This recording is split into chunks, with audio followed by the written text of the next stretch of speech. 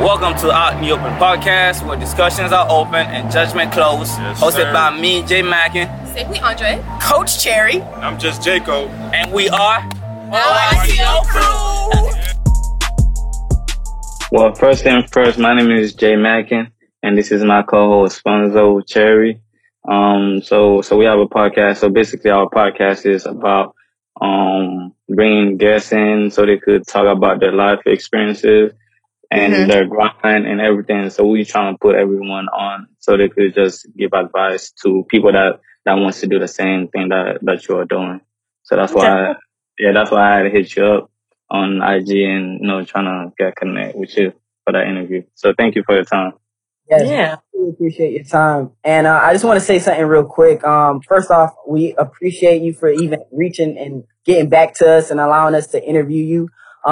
With the time frame that we have, the 10 minutes that we have, we want to honor and respect your time because we know that time is money. And we want to just dive into your conversation about your life and how you came about and the success that you've gained over the past years. So with the first question, how are you doing today? Doing good. It's a blizzard in New York right now, so Oh, wow. yeah. So there's that, but we're trying to hopefully get into the warehouse tomorrow and get a lot done. But if the blizzard is too bad, then we won't even be able to go to work. But yeah. Man, so you all up in New York? Yep. Woo! So let's You're start. grinding over there. That's crazy. So how cold does it have to get to become a blizzard? Like what is that? Like below 30? Let me see. You want the actual temperature? Yeah, let's figure this out real quick. Okay. Cause we down in Florida right now, and it's feeling good out here. Yeah, I bet it's very nice over there. Let me see. Let's find out. It's 27 degrees. Yo, I'm out of there. That's I'm out of there. cold, man. That's crazy. Yeah, it's really cold. So what's going on? So let's figure out where you started from. Like, how do people get to know you better? Like, what is it about you that makes you different from all the rest? Starting from day one. Well, I think, I try to be a humble soul, so I think I'm human just like everybody else. But, I've been blessed with a great team of people who have been devoted to pushing this brand forward. And a lot of people don't get that, a lot of people are not blessed with people who are going to just tirelessly devote themselves to a brand. A lot of people might do something for a check, but they're not necessarily going to go as hard as they can because they may not care about the growth of the brand. But I was blessed with a team that is absolutely as dedicated to growing the brand as I am. Wow. And so how big is your team, like, as far as your staff? 13 people. Wow. What? So you got these people on payroll, is that what you're saying? Yeah. Oh, let's start from the brand. Like, what is your brand? For those who are watching, those who are listening into this podcast out in the open, can you kind of describe what your brand is and what it looks like? So we sell hair care products that are, I guess you can say, for locks, but, not only for people with locks. People without locks use our products. Sorry, my phone is dying. But yeah, so people without locks use our products. They are more popular in the lock community. And I guess you can say are specific to locks, but other people use it. And we have a salon as well. And so, yeah, that's the entire brand. You started off with the product itself or the salon first? Like, Okay, so I was a hairstylist for 3 years, really 2.5 years, but, I usually just say 3 years. And I already had the salon, I already had the salon before I started selling my products, and I just kind of kept it as I moved out of being a stylist because I no longer do hair anymore. What was the reason behind that? I was never passionate about doing hair. It was just something that I was really kind of just doing for the check. Yeah. And also the people that I met, that was really cool about doing hair. But I always wanted to be like a CEO and a boss and everything like that. And so when I got that opportunity to make enough money to just kind of like leave doing hair alone, I kind of just left it alone. And just kept pushing that product? Yeah. So what made you kind of still keep the salon aspect to it? Like, you still kind of had like a passion for it in that aspect, but not actually doing it? No, not necessarily. I'm not super passionate about the salon really at all, but it is a great place to catch content of the products being used.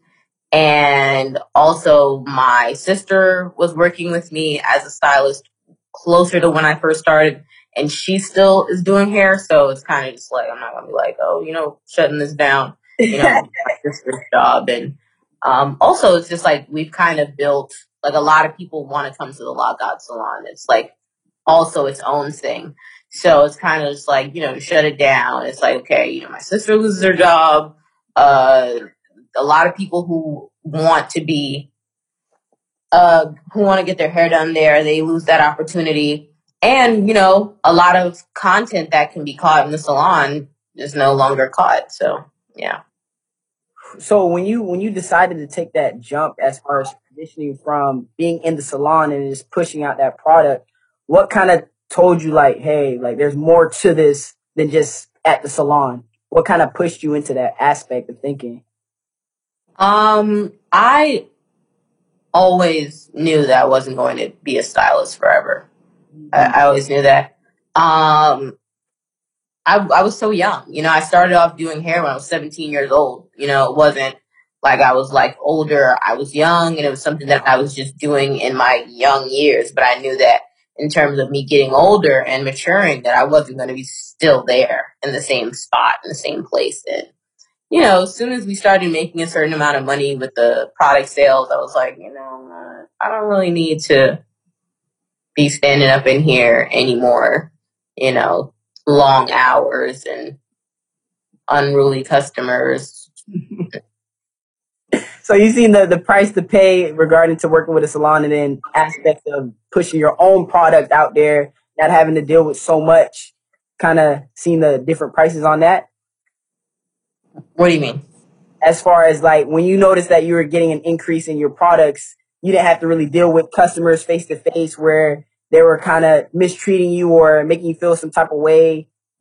Was Right. that a limitation to the fact that, all right, let me just leave this salon thing alone type thing?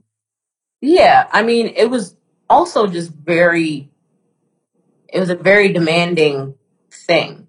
I was a very sought after stylist, which, is the reason why the product started off very popular even from the start, because I was a very popular stylist. The salon page has almost 90,000 followers now. So, yeah. So it's kind of like popular in its own right. And, it was just a lot for me. People, they're like hitting you up and, can I get my hair done? And, you have your bookings there. You're booked out for months. You could be super duper tired and be like, I really need a break, but you can't schedule in a break for the next 3 months because you're already booked out. You literally have to cancel on people. And as soon as you cancel on someone, they have some long and drawn out expert reason why you shouldn't cancel on them. Everyone has a wedding, a graduation, a birthday, a funeral to go to. Like, everyone has some really special reason why you should not cancel their appointment.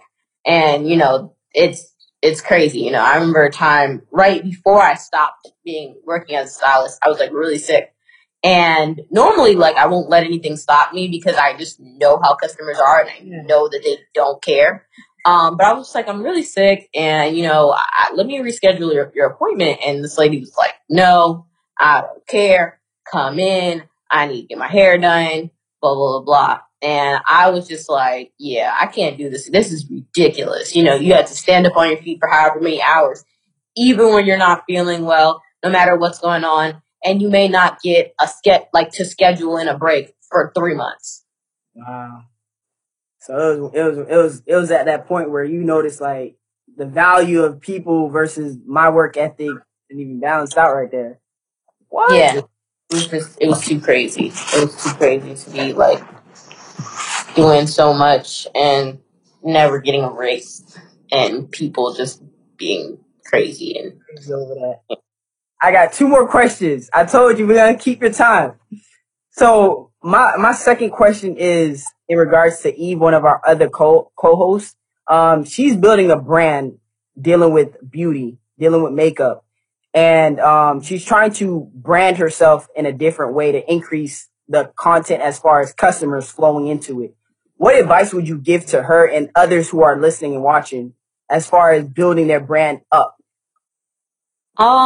definitely just be patient and always be happy where you are, to be honest. Like, I don't necessarily mean like settle for where you are, but it's like be happy in that space, and, you know, not to be so over eager to like, you know, grow to this level, because I think that that's actually kind of discouraging for people. I think that when you are in a certain position and you're happy, that Yeah, allows you to, you know, want to continue on. Sometimes when you think that you should be in this space and you're in this space, you get so discouraged that you just give up altogether, or you don't give Mm. it. You know what I mean? Like, I think that when Mm-hmm. you're really happy, you know, that's the time when you're most creative. That's the time when you're doing your research. That's the time where you're actually coming up with the ideas to grow the brand, instead of being like, you gotta go to the brand, you gotta grow the brand, you gotta grow the brand. And it's like, you're so stuck in that headspace that you're not actually, uh, in the headspace that you need to be in, so you could actually be innovative and actually be creative and actually elevate your brand. that's good. That was That's why you up there. That is so good. And I hope those people took notes on that because that was just a jewel that she dropped on us. And my last question is another co-host of ours, Jacob. I know he's huge on money and finance. And I want to know personally too, how did it feel and what did you do when you touched 6 figures? Like, did you move differently? Did you do things differently? Did you just continue doing what you were doing? Like, how did it feel touching 6 figures? It was really cool. I mean, I had a lot of responsibilities at that time. We immediately had to find a warehouse during a pandemic, which was very difficult, especially living in the hot spot. You know, if you think about during the pandemic, March, April, May, New York numbers were like ridiculously higher than everyone else's numbers. And then during the protest, like, no one wanted to show me any places. I didn't have any financial history of being able to afford these places. Cause we literally went from making a very small amount to just like making a large amount. And that's just like, you know, my story. But yeah, so it was very hectic. Having to hire people on the fly, having to find a warehouse on the fly, and just having to completely change myself as a 20-year-old to go from like, you know, kind of like a regular person to like, now I have to come into this position as a CEO. I have to be assertive in certain ways. I have to think ahead in so many steps to make sure that I have things together for my employees to just respect me as someone who knows what they're doing. Absolutely. You definitely do know what you're doing. this is crazy because she's only 20 years old. This This is amazing. This is amazing. Like, you setting the example for a lot of people. Like, no matter the age you are, like, you could still be a CEO. You could still like have employees working for you. That's crazy. boss moves right there. What's your handles? What's your Instagram? How can they reach you? How can the people reach you? Um, so I am Nia the Lock God on Instagram and on Twitter, and on YouTube. And Nia the Lock God Products is the actual business page That's on Instagram. That's dope. We appreciate you for coming out and letting us interview you and getting these nuggets in. And we definitely gonna go ahead and tag you into the video once we post it. And we are here as family and support. So whenever you got product out, we gonna post it for you. So you family now. Hey, let's get it. Let's get it. Yeah, thank you so much. All right, as you can see, discussion was open and judgment was closed. Make sure you check us out in the next episode. And make sure to like, comment, and subscribe.